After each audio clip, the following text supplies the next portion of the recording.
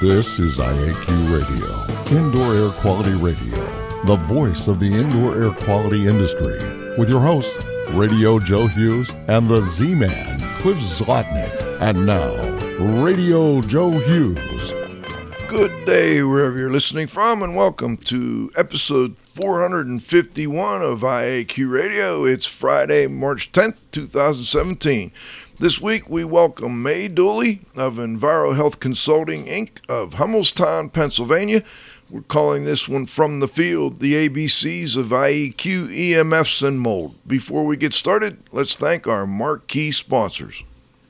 IAQ Radio marquee sponsors are John Don Products, where restoration and abatement contractors shop. Visit them at jondon.com. That's JONDON.com. Healthy Indoor Magazine, a free online digital magazine for industry professionals and consumers. Subscriptions are available at IAQ.net. Legends Environmental Insurance, the experts in insurance for environmental consultants and contractors for over 20 years at legends-enviro.com. That's legends-enviro.com.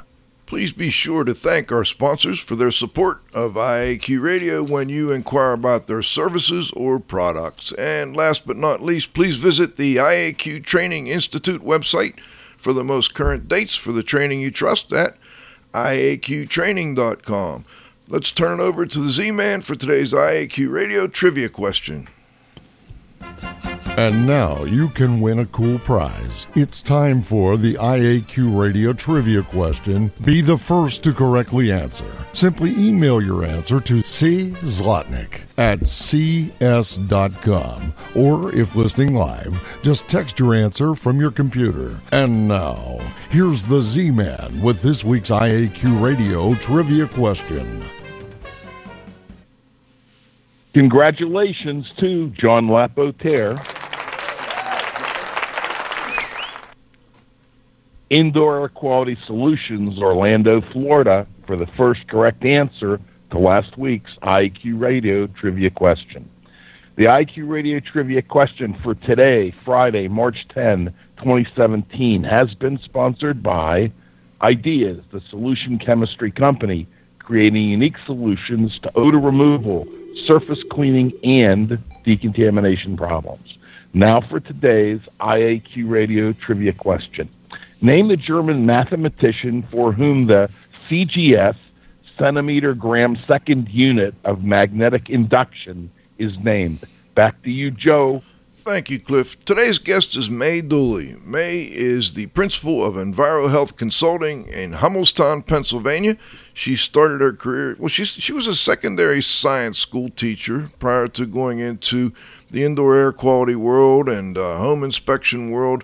I think back in the mid-'80s. We'll confirm that with May. So she's been dealing with these issues for many years. She's done over 3,000 residential and commercial IEQ inspections, most of them in the mid-Atlantic and the northeastern U.S., and she's one of those people that never stops learning. I finally got a chance to really have a nice in-depth discussion with her last year at our Healthy Building Summit at Seven Springs Resort, and I thought, I've got to get her on the show here. We need to talk a little bit about some of these things she's seeing in the field, and we're calling this one From the Field, the ABCs of EMFs, IEQ, and mold. May has a master's degree in secondary science education from Hofstra and a master's in English from the State University of New York. And we welcome her to the show. Hello, May. Hello, Joe and Cliff. It's delightful to be with you today. Great to have you, and really enjoyed chatting with you in a little more detail last year, and hope we can do it again this year. How did you end up going, you and I have similar backgrounds. I was a school teacher, and I couldn't make enough money as a sub, and at the time I got in it, there weren't many full-time jobs in this area. How did you go from teaching school to being in the indoor air quality world? I would like to say it was good planning, but it had nothing to do with planning. It was in the mid-1970s, and I was out, the company I worked for went belly up. I needed a job quickly. I had 2 job interviews. One was with selling coffee and one was with a home inspection firm, Pre-Purchase Inspections. They offered me a cup of coffee at the first job, and I would have taken that job if it had been offered because it came with a car, which I needed at the time. And I chose decaf. It cost me the job, and I ended up in the home inspection field. Interesting. And this was the mid-'70s. Yeah, I started out with a franchise, home inspections, pre-purchase inspections, did that for 10 years, and then heard about training for environmental home inspection, went into that, and I've been in that ever since. Wow. It's been a very, like a light and darkness type of contrast with pre-purchase inspections, which are very pressured, and things can go wrong at any point because of buyers thinking that your inspector missed something and the homeowner, the previous owner, had actually camouflaged it. So it was this is a much more pleasant industry to be in, I must say. Okay. Cliff? Yeah. Yeah, so, many of the people that seem to get into this field may have had some personal encounter with mold or with health or whatever. So you just went in it just occupationally, not personally? No, both. Okay. Actually, I also started getting migraines one day, living in a new, well, not living there, but working in a brand new renovated office and being the weekend manager of a Ronald McDonald House, which was also brand new. And apparently the formaldehyde did me in.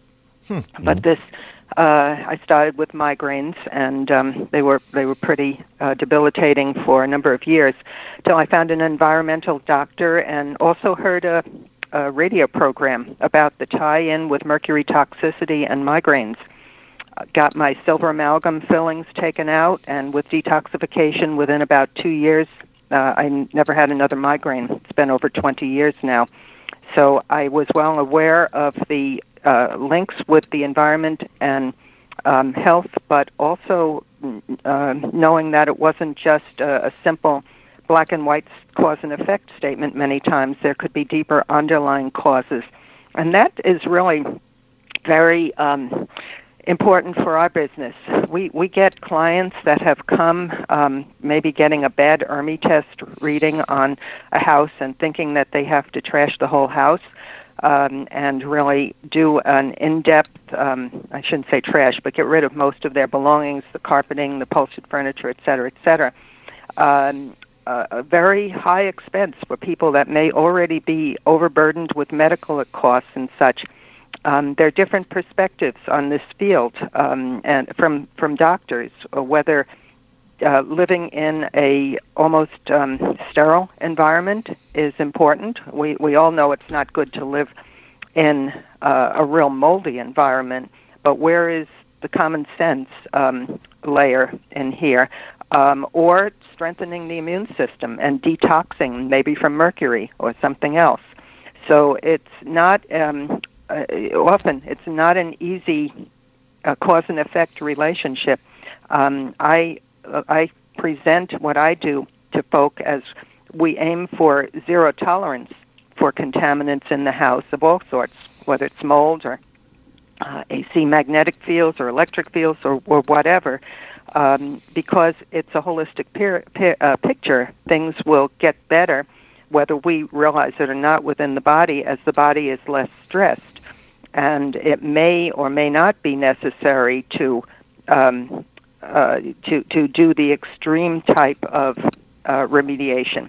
I've been talking more and more as the years go on with clients as to what their options are between doing nothing or a do-it-yourself job and a full-blown get rid of carpeting, do misting afterwards, et cetera,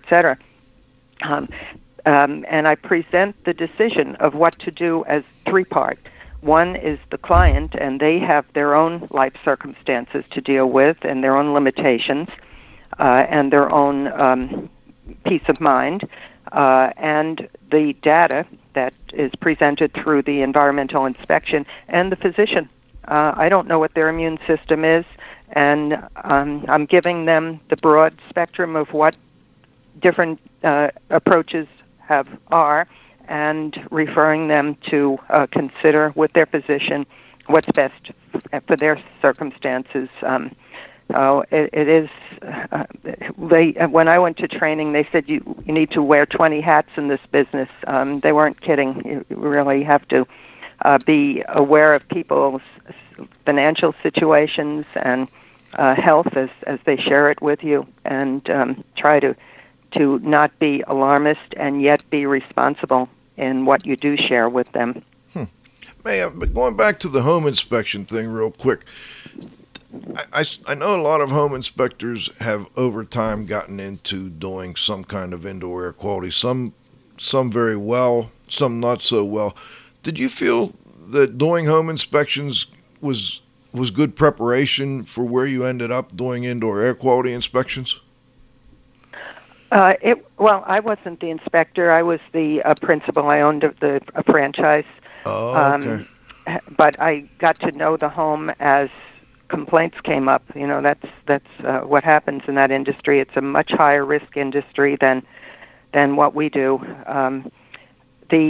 I did feel that it was useful, certainly in an overview, but not necessary. I did pick up many little bits and pieces of information through the pre-purchase inspection, like, for example, at the time when electromagnetics, AC magnetic fields from power lines were an issue. You know, I would attend realtor presentations and lighting company presentations on that. So all that's part of the background.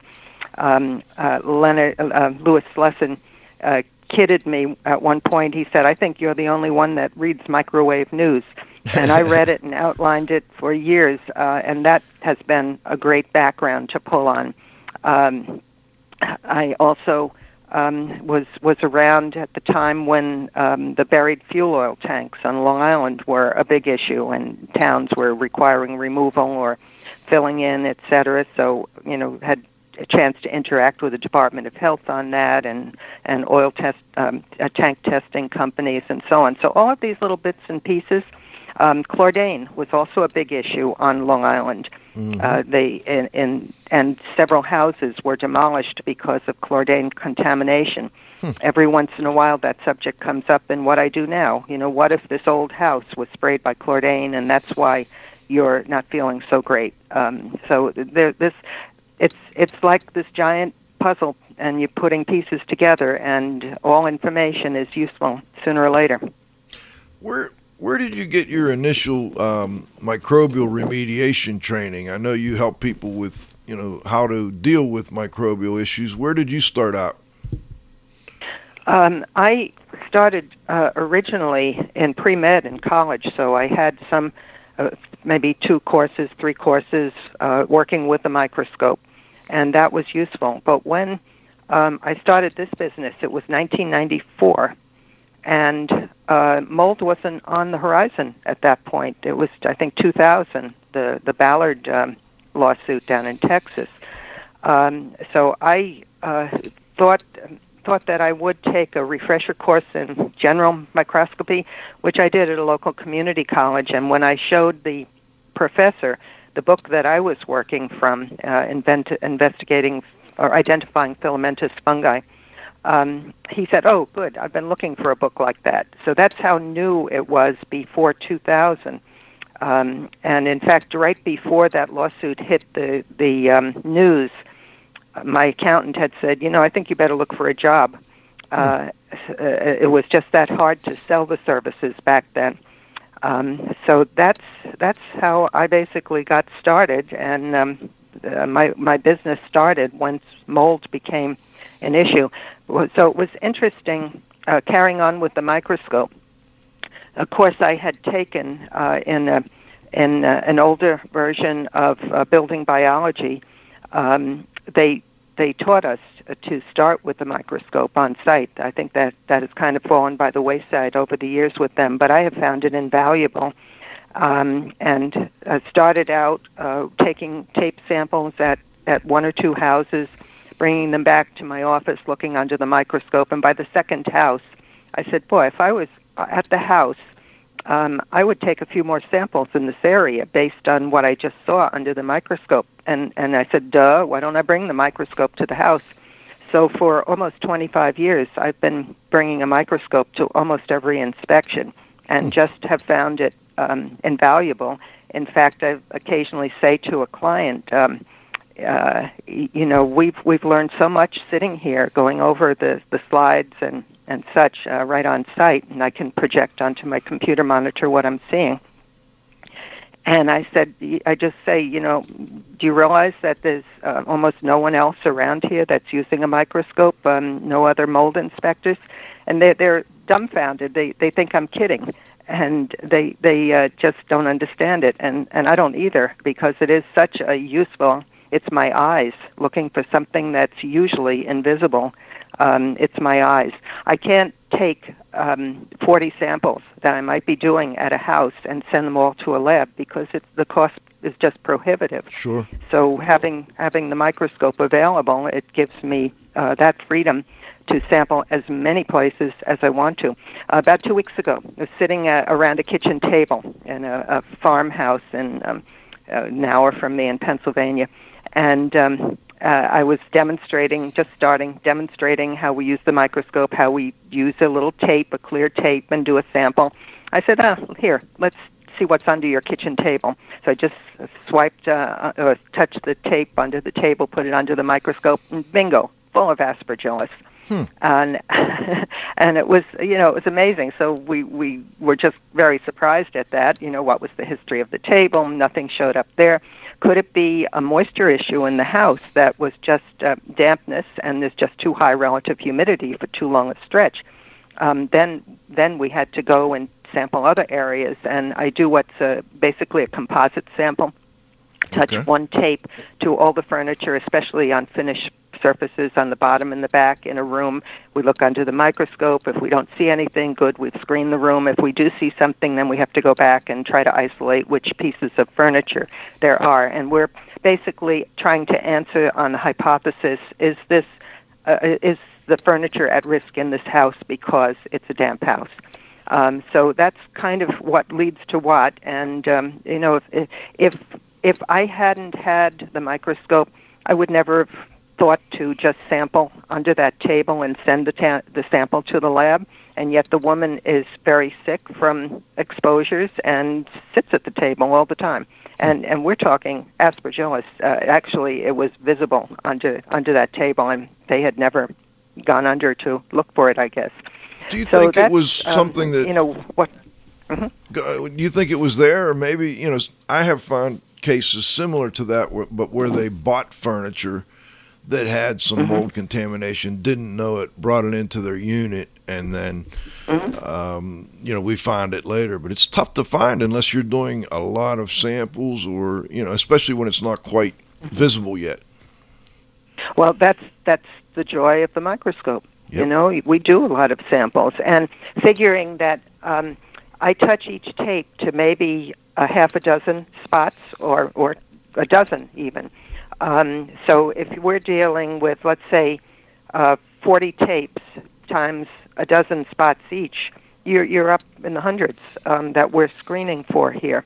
And it, the more I'm in this business, the more sampling I do between the tapes and the air samples, because tapes can miss things and air can miss things, but put them together, we better our shot of locating something. And then I've recently, over the last year, have added in a tool that Joe Spurgeon has come up with, which is DNA testing, but it's people would be more familiar with a similar, somewhat similar type of testing called the ERMI test. Mm-hmm. However, Joe has done research on and found instances where you can get a high ERMI score and there's not much mold, or you can get a low ERMI score, and there's a lot of mold, that the ERMI score is not always that accurate. So he did his own research. He studied 93 houses and plotted the findings out, came up with a series of graphs to help interpret the spore equivalence numbers from the 36 species that are listed in the ERMI test.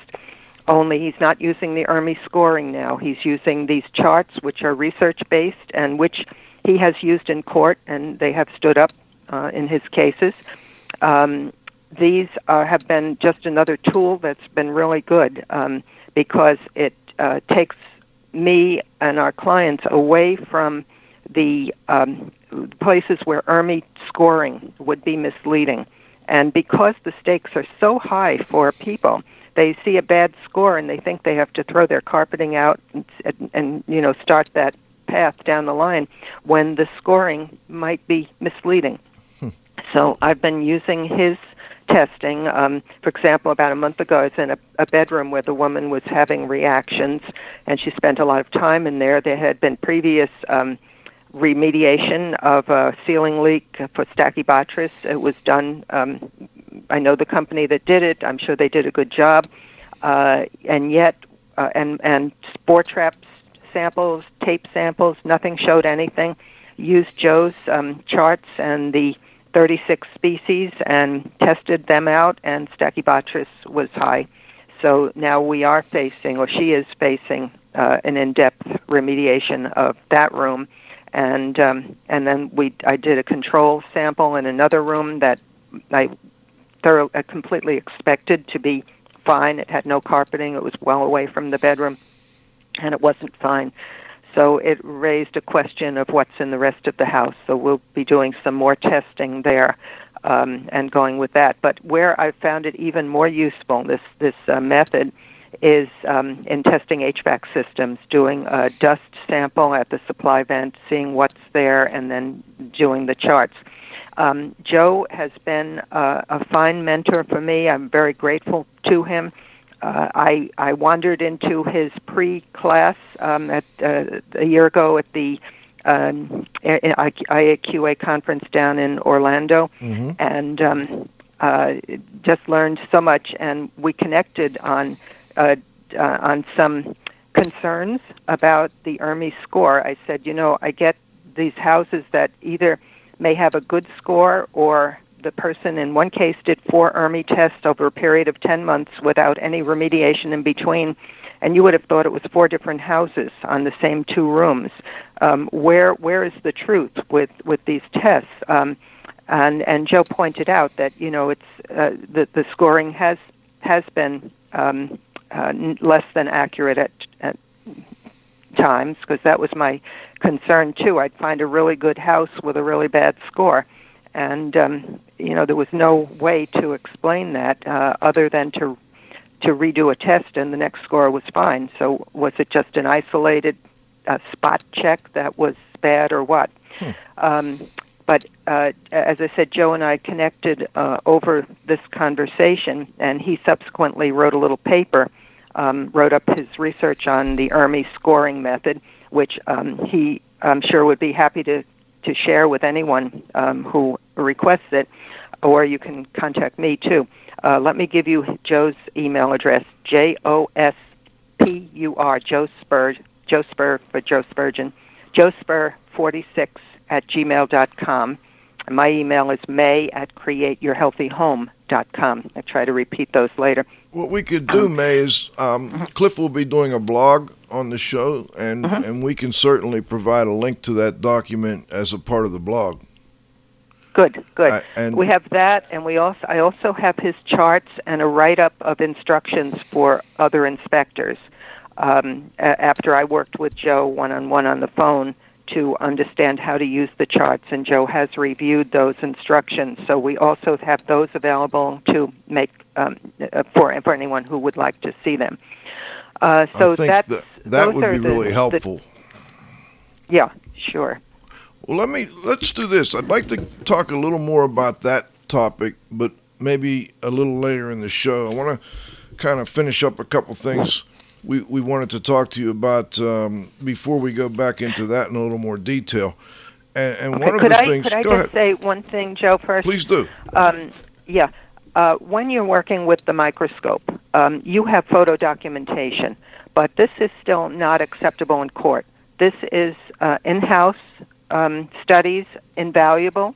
It helps us to see whether there's any mold, whether there's a lot or a little, but we're not looking for scientific accuracy in numbers and so on, and third-party confirmation from a lab. I have the luxury of getting most of my business from doctor referrals. People are concerned about their health, and that's the beginning and end of it. They're not looking to sue somebody. They're not doing a legal transaction. I make it clear this is a screening inspection, both for the microscope work and for the culture plate air samples that we're doing throughout the house, every room, the car, the dehumidifier, the air purifier, anything we can think of to check. All of these are done in-house. It's just a screening. I've even started doing bacterial screenings on filtered water. It's not an either or. It's not either it's acceptable in court or it's not. You can do both. You can do the in-house for enhancing the court findings or the legal paper trail findings, and that has just been so freeing to me not to have to depend on sending everything to a lab, although I have the option of sending whatever I want or my client wants to a lab as well. Just wanted to make that clear because that has to be in some sort of a disclaimer in this type of inspection. Well, I think that's an important point. I'm glad you made it. I've got so many questions now, but let's go back to a little bit on mold. Do you think there's been too much, in your experience, too much emphasis on mold and too little emphasis on other potential causes contributing or contributing factors to people's health issues in homes or buildings? I do. I think not too much on mold, but too little on holistic on an approach, because I could just sit here for an hour and give you stories of maybe mold was the main thing, but this other thing was really, really important too. For example, I tested for gas leaks. I always test for gas leaks when there's gas.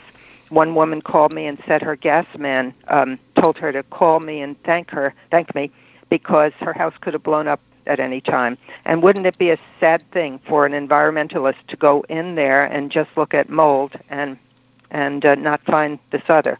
And that's always been kind of my fear of missing something that's really significant, so I try to be as inclusive as I can.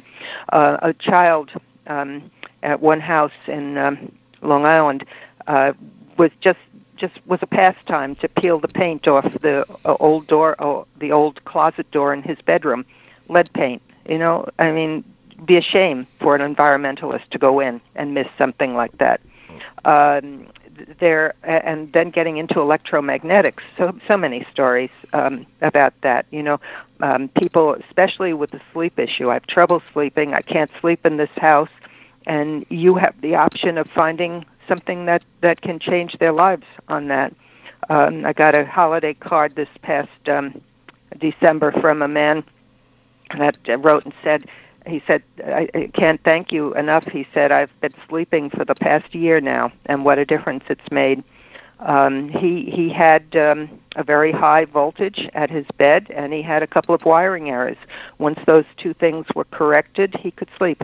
And another man said, I can't sleep in this house. And we checked the voltage of his bed, really high. It was like an average house, let's say, is 2,000 millivolts. His was 32,000, the highest I've seen.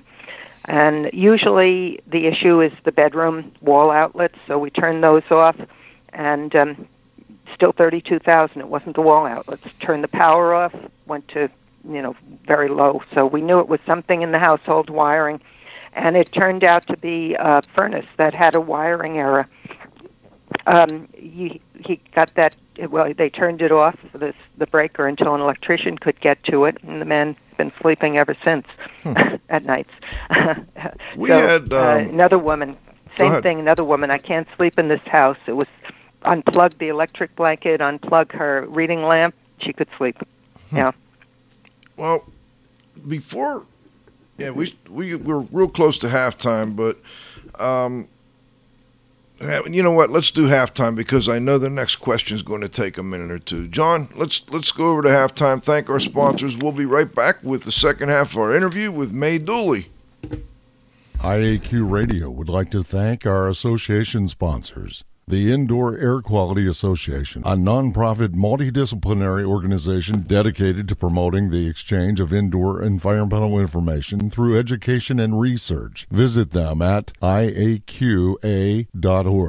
Particles Plus, engineers and manufacturers, feature rich particle counters, air quality monitoring, instrumentation, and vacuum pump technology. ParticlesPlus.com. Count on us. Gray Wolf Sensing Solutions, who use advanced sensor software technology and embedded computers to provide superior environmental test instrumentation. Visit them, wolfsense.com. IAQ marquee sponsors are John Don Products, where restoration and abatement contractors shop. Visit them at johndon.com. That's JONDON.com. Healthy Indoor Magazine, a free online digital magazine for industry professionals and consumers. Subscriptions are available at IAQ.net. Legends Environmental Insurance, the experts in insurance for environmental consultants and contractors for over 20 years at legends-enviro.com. That's legends-enviro.com. And please be sure to thank our sponsors for their support of IAQ Radio when you inquire about their services or products. Okay, we're back. Second half of our interview with May Dooley. The first half went so fast, I don't know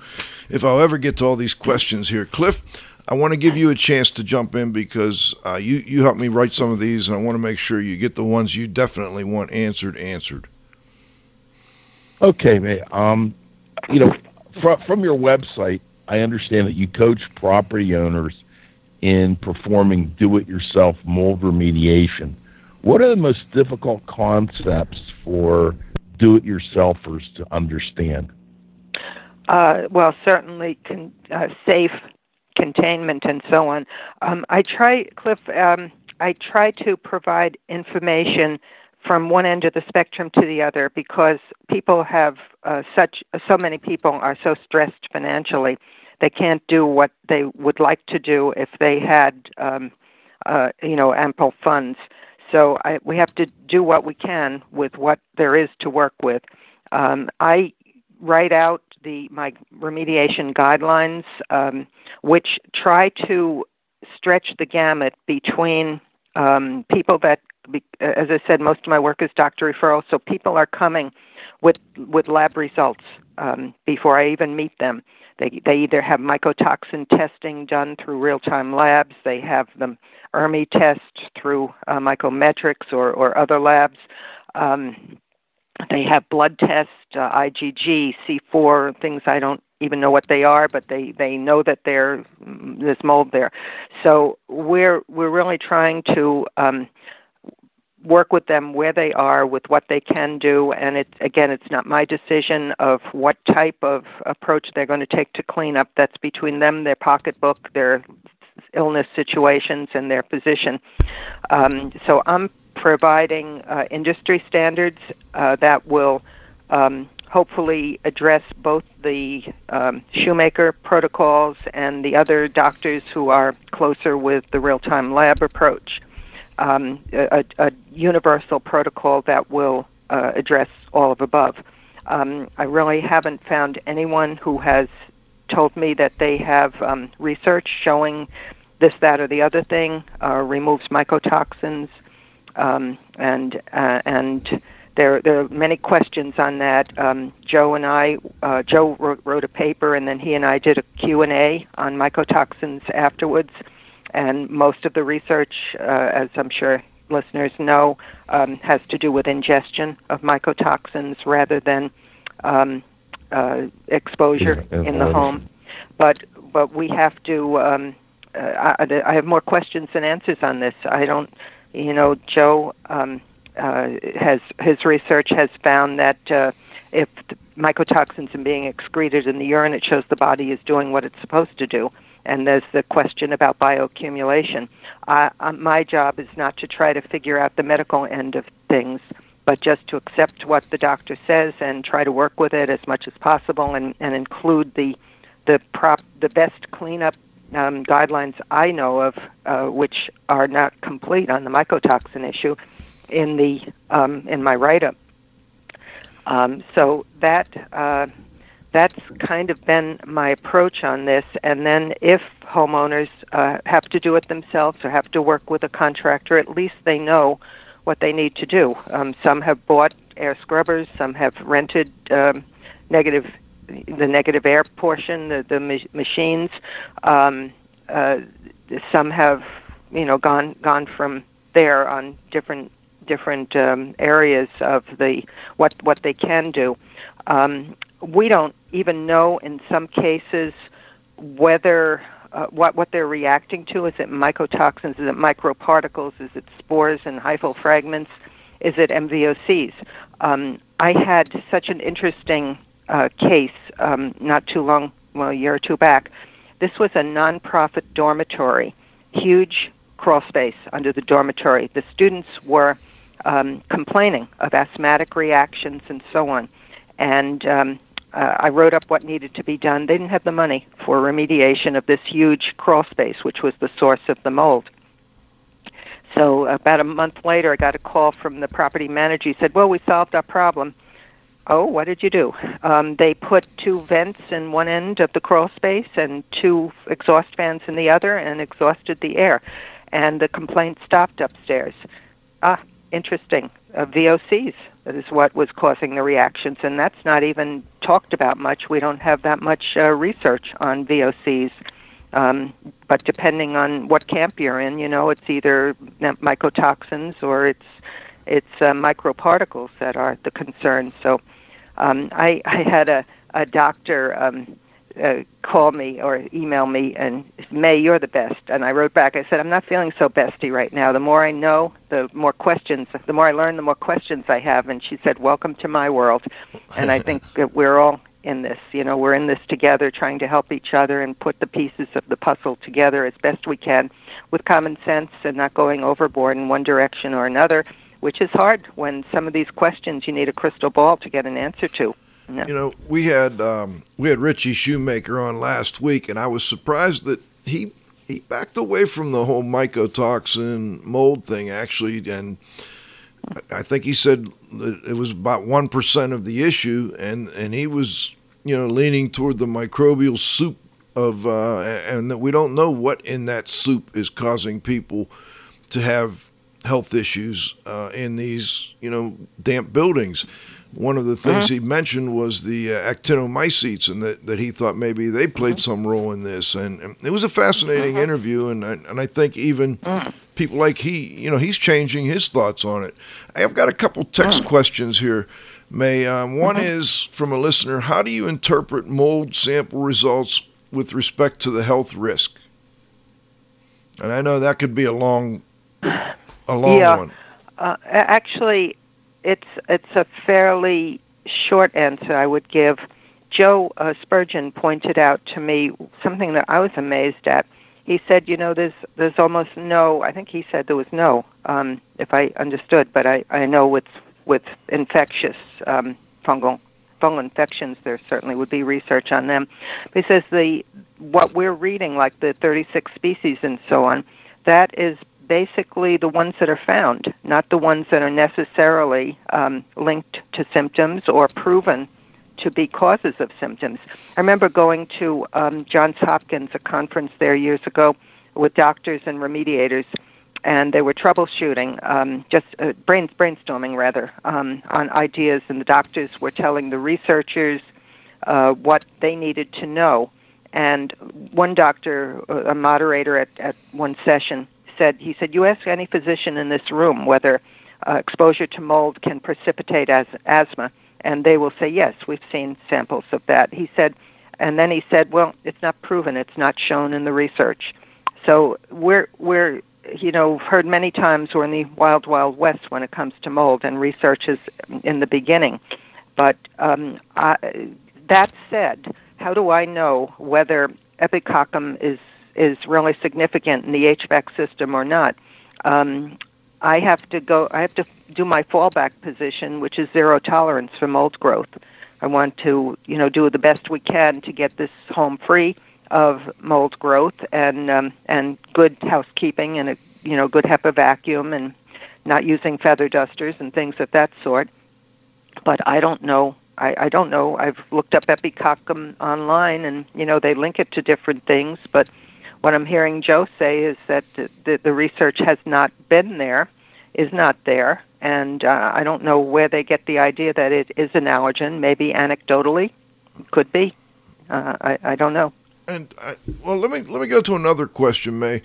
A text from another listener. How do you determine a clearance criteria for your projects? Do you have a clearance criteria? Since there is no, as I understand it too, there's no correlation certainly between spore trap sampling and health effects, and I don't know that there's much of a correlation for any type of sampling and health effects. But so if that's the case, then how do you determine when a project is done? Do you have a clearance criteria? It's a real hard question, Joe. I put up again the options. We first of all, I'm strong, and I've been strong on using sealants ever since I was in this business. In fact, when I took my original mold inspector course for the first certification, I said to the instructor at the end, I said, if I had any discretionary money in the EPA or wherever this money comes from, I'd put it into finding adequate and least toxic sealants because it's one thing to clean a surface and have it pass at the time, but I want something more permanent. I don't want mold to come back there. I don't want the roots to regrow or whatever else might happen. So when I go into an area that has been remediated, I see the sealant all over, and I know if I do tape tests or anything, it's going to be negative. So that's one thing I do, and then I, of course, do the standard spore trap tests, the place, the control area, and outside. And incidentally, I tell the people there's one reason I do outside samples, and it's so I don't look like an idiot to somebody that's reading your report, and your report loses credibility for that. Joe pointed out at the training session a year ago, he asked the class members how many believe that how many would be satisfied if they got readings of, let's say, 500 colony forming units for Aspen outdoors and 100 indoors. How many would be satisfied? And he probably used different numbers, but seemed like most of the class would be happy with that. And he said those numbers are irrelevant unless you know what the species are indoors and outdoors. You're comparing apples and oranges, and you're not going to get the species from spore trap sampling. Right. So, but that getting back to that, Dr. Shoemaker has, working with Greg Weatherman, has a method of testing for microparticles to see if they're there or not. And I haven't had any client do that because you have to set out plastic trash bags for static electricity attraction. For a week or two, and they don't want those hanging around after the remediation job. So I can't speak with experience from that, but they do have some method of doing the ERMI test on that afterwards. That's mainly it. Okay. I'm pretty careful in who I recommend for remediators because there are just so many out there that maybe haven't been trained the best way. Of course, you want to do a thorough visual inspection, make sure they've cleaned the area, etc. Now, let me ask you this. You mentioned remediation standards and guidelines, and I've heard some people kind of slam those standards and guidelines as inadequate for people who are living in damp indoor environments, etc. It sounds like you're not quite to that point. Well, let me refer back to Dr. Shoemaker. I streamed his conference a year ago, November. He opened with a couple that basically gave their testimonial. We were so sick, we followed what Dr. Shoemaker said. Now we feel great. Thank you, Dr. Shoemaker. All it cost them was being out of their home for 9 months, throwing just about everything out, including their artwork, $100,000 in remediation. And at the end of that, I said, boy, I don't have many clients that could afford to do that. Is that necessary? I don't know. It's not up to me to make a decision. I'm sure Dr. Shoemaker can support what he says in terms of blood tests or whatever other inflammatory markers he uses. But I'm stuck with the thought that, in all the houses I've inspected, maybe I haven't found mold growth, especially in basements, in a dozen out of over 3,000. Does that mean every house on the East Coast needs to have tens of thousands of dollars in remediation of the basement and upstairs? I mean, what's wrong with this picture? Well said. Well said. Yeah, where does common sense come in? And again, bringing in the doctor as part of the decision-making team. I want to go back to the electromagnetic, the EMF issue, but before I do, Cliff, do you have anything you wanted to ask before we change gears a little bit? I do. One of the things that you mentioned was this fogging process, and I'd like to know what your results have been before and after, and what you base your recommendation on. Well, you don't really know, Cliff, because we're not testing before and after on any particular project. We're just doing the after. I don't. Up to me, I probably wouldn't include it at all. As Joe Spurgeon says, it's been known in the indoor air quality discipline for a long time that fogging with water with a little surfactant helps clean the air. But maybe you get enough cleaning from your negative air machine and so on, so you don't need that. I include it because of the physicians, that are convinced that it's useful. I'm sure they know more than I do, so I'm happy to put it in each of my write-ups as an option. And then the people know it exists. If they want to use it, they do it. If they're not concerned about it, they don't. So I don't have research like that, but I sure wish there was money for research for these practical questions for those of us in the field.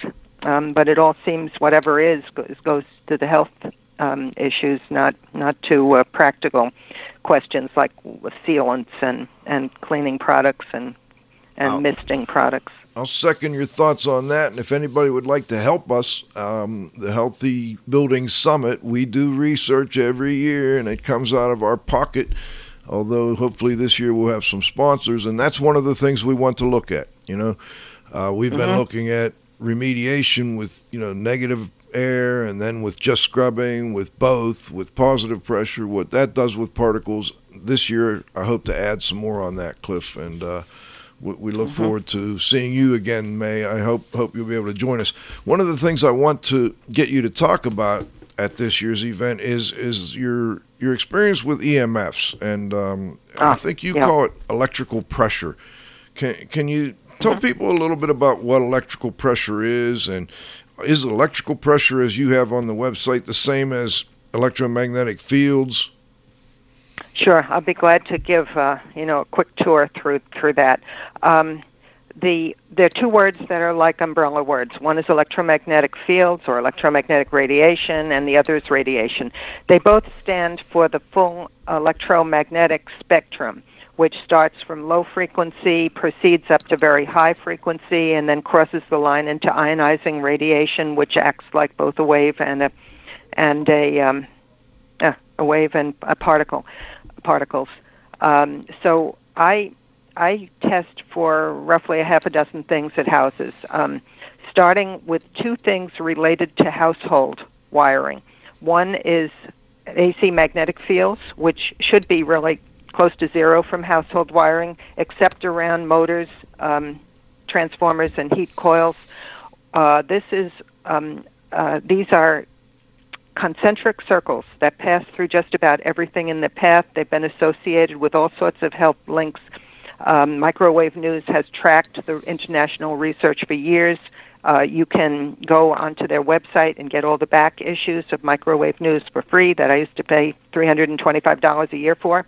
And you can also sign up for their notification list, and every month or three you'll get just a little report on some of the latest findings relating to health research that has been done with electromagnetic fields, particularly high frequency these days. So the simple tool to use to measure AC magnetic fields, which is started this whole thing with the power line issue and the New York State Attorney General and a few others that were concerned about schools too close to power lines. You can get a simple Gauss meter online, such as the Gauss Master, Gauss Master, for about $30. And it's a simple tool. It doesn't go up that high, but you don't need it to go that high. If it's at 10 milligauss, it's already too high. 1 milligauss or lower is preferred for prolonged exposure. Sometimes you find a house that is a real concern with that. One house, for example, had power lines in the backyard. I couldn't get anywhere below 7 milligauss, actually 9 milligauss, anywhere in the house. It was all 11 to 9. And the woman said, I'm out of here, I have breast cancer. So that was sold. The other thing at household wiring is voltage, or what AC electric fields, also called that. Voltage is different from AC magnetic fields, which are concentric circles going through everything in their path. Voltage goes to antennas.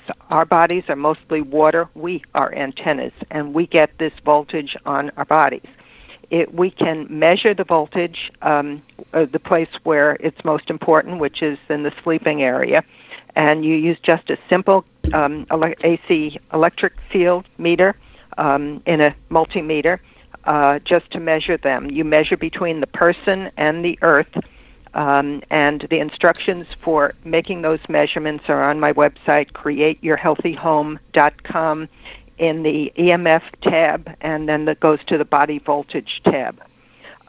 So we make those measurements, and then we see what we can do to reduce the fields. We might reduce them by unplugging things near the bed, by grounding the bed frame, which serves as an antenna if it's metal, by seeing which circuits are affecting the bedroom, and then the people would have the option of turning them off at night or having their electrician put them on a relay box, and then they could turn them off remotely from the bedroom when they're ready to sleep.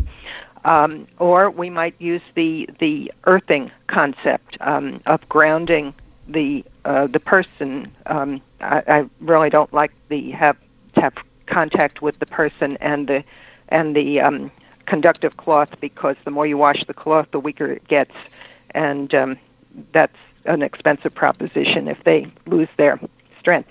Sorry, I'm losing my voice. Let me just take a little sip here. Go right ahead, May. It's been fascinating so far. Good. Thank you. So we get it down to where it's as low as it can be, and usually that's under 20 millivolts, and we may start at 2,000, 4,000, 18,000, depending on the situation. So that's the voltage, and that has I've gotten many feedbacks on people sleeping better when that's reduced. One mother said her 5-year-old stopped bedwetting the night that the voltage went down.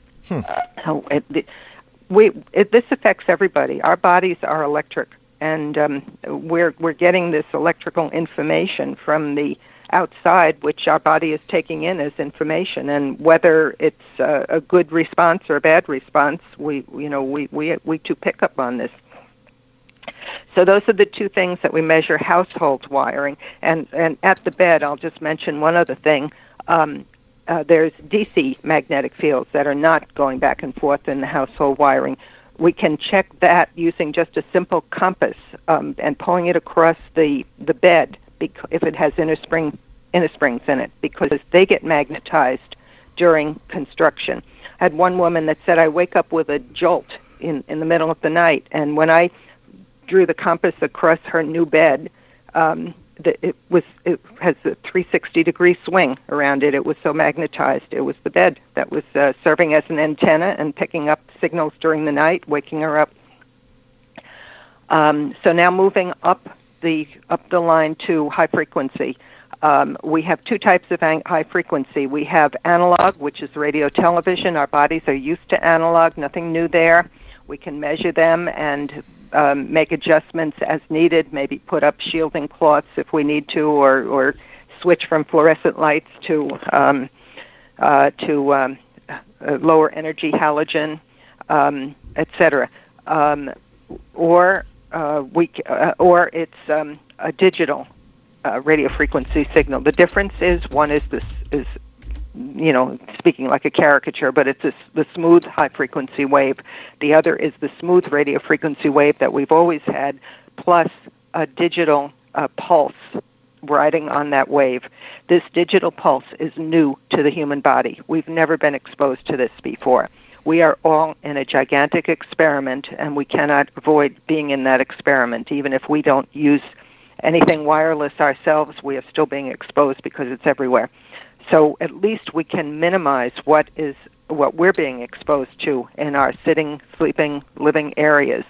There is a meter that will measure both for about $150. You can get it. It's called the ElectroSmog TES-92 meter.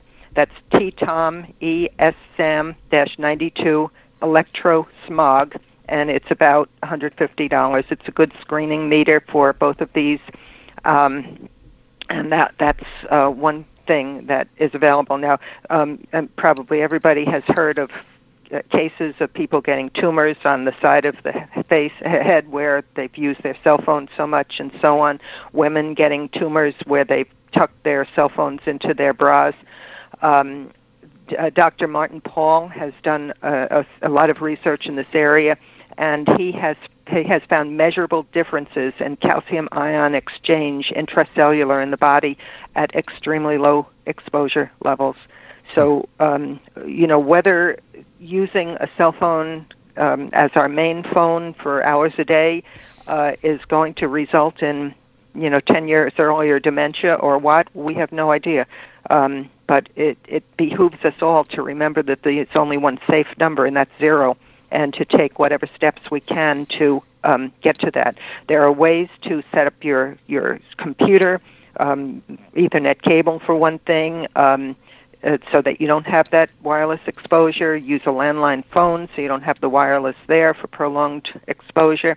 There are other ways that I do have written up, and I won't go into them here because I'm better off having my clients read them since I'm not a real techie person. But anybody that would like to have my report format for electromagnetic fields, just let me know. I'll be glad to share it.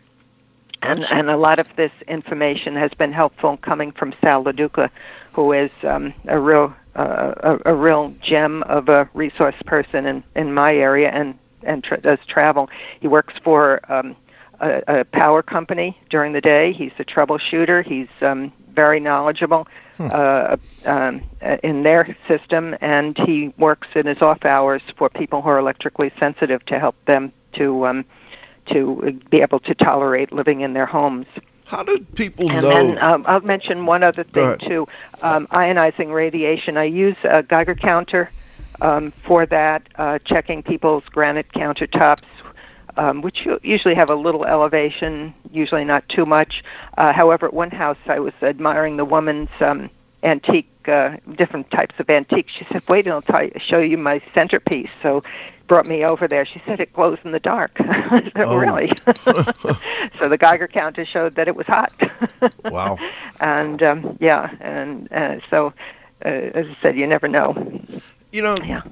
What would lead someone to realize they're electrically sensitive? What types of health issues, other than, you mentioned sleep, not having trouble sleeping, maybe the brain tumors. By the way, I actually had an article on this week's show announcement linked to California has proposed at least a document be released to the general public about that particular issue with the cell phones, etc. And I don't use one. I use it as little as possible. I prefer my landline. But what kind of other issues do people have? By the way, we had Nicole Bilsma on the show. It's got to be 5 years ago. She's a biologist from Australia, and she had miscarriages. I think 3 or 4 miscarriages before finding she had some electromagnetic field issues in her bedroom, and then once they corrected that, she was able to conceive and have bring a couple kids, twins actually.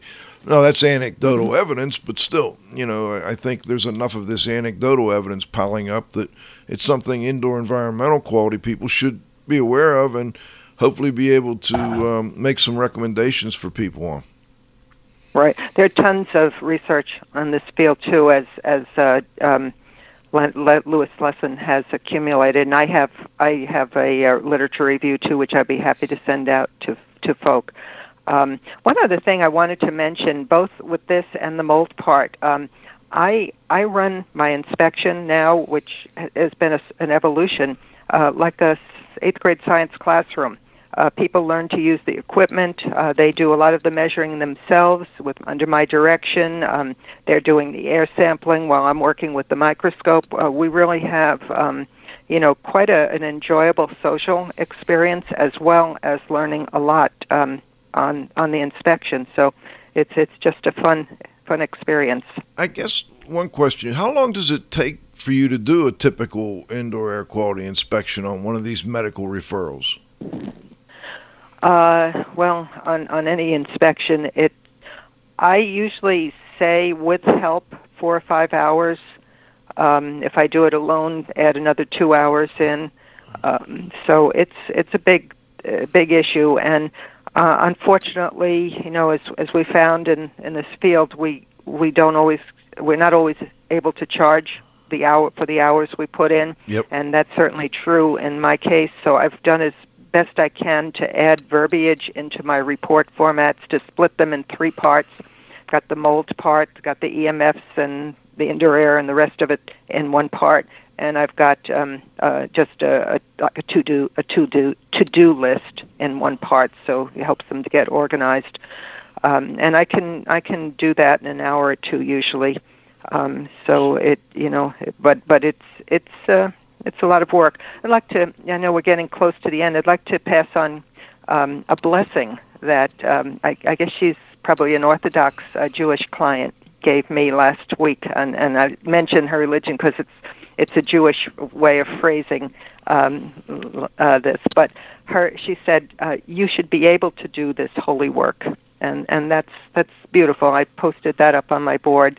May you have the strength to do this holy work, and it is. We are privileged to be invited into homes of vulnerable people that are struggling with so many illnesses and pressures, and we have the opportunity to bear some of their burdens for a little bit and try to ease them and do the best we can to pass on what we have learned and have experienced over the years ourselves. Wow. I can't think of a better way to end things, Cliff, unless you have any final questions or comments. No, I don't. I'm good. And May, it's been fantastic. I'm really glad we were able to get you on. And before we go, do you have any final comments you'd like to make? Anything you'd like to add? No, I would just like to plug your conference. That's my last time there, Healthy Building Summit, and I certainly gained a great deal from it and appreciated the spirit there and the sense of movement. We're going to go forward with or without support and try to do the best we can for folk. Well, thank you, May. We appreciate that. We'll be back November 2nd through the 4th at Seven Springs Resort for our Research to Practice conference. And I really hope you can make it again this year. I'd love to have you do a session on the electromagnetic field issue. Maybe we could get some instruments in there and, actually do some real-world stuff. All right. Super. Thank you, May Dooley. Thanks so much. All right, this is Radio Joe Hughes saying thanks to this week's guest, May Dooley, Environmental Health Consulting of Hummelstown, Pennsylvania. What a lovely person. The ABCs of IEQ, EMFs, and more, mold and more. And, of course, my thanks to my co-host, the Z-Man, Cliff Zlotnick. Cliff, great show. Yeah, it was. I got a sore arm. Cliff's been writing up a big blog this week. Of course, to our engineer, John, you got to have faith. Most importantly, to our growing group of loyal listeners, thanks you all for joining us. And we'll be back next Friday for the next episode of IAQ Radio. For IAQ Radio, I'm Spike Reel saying thanks for listening.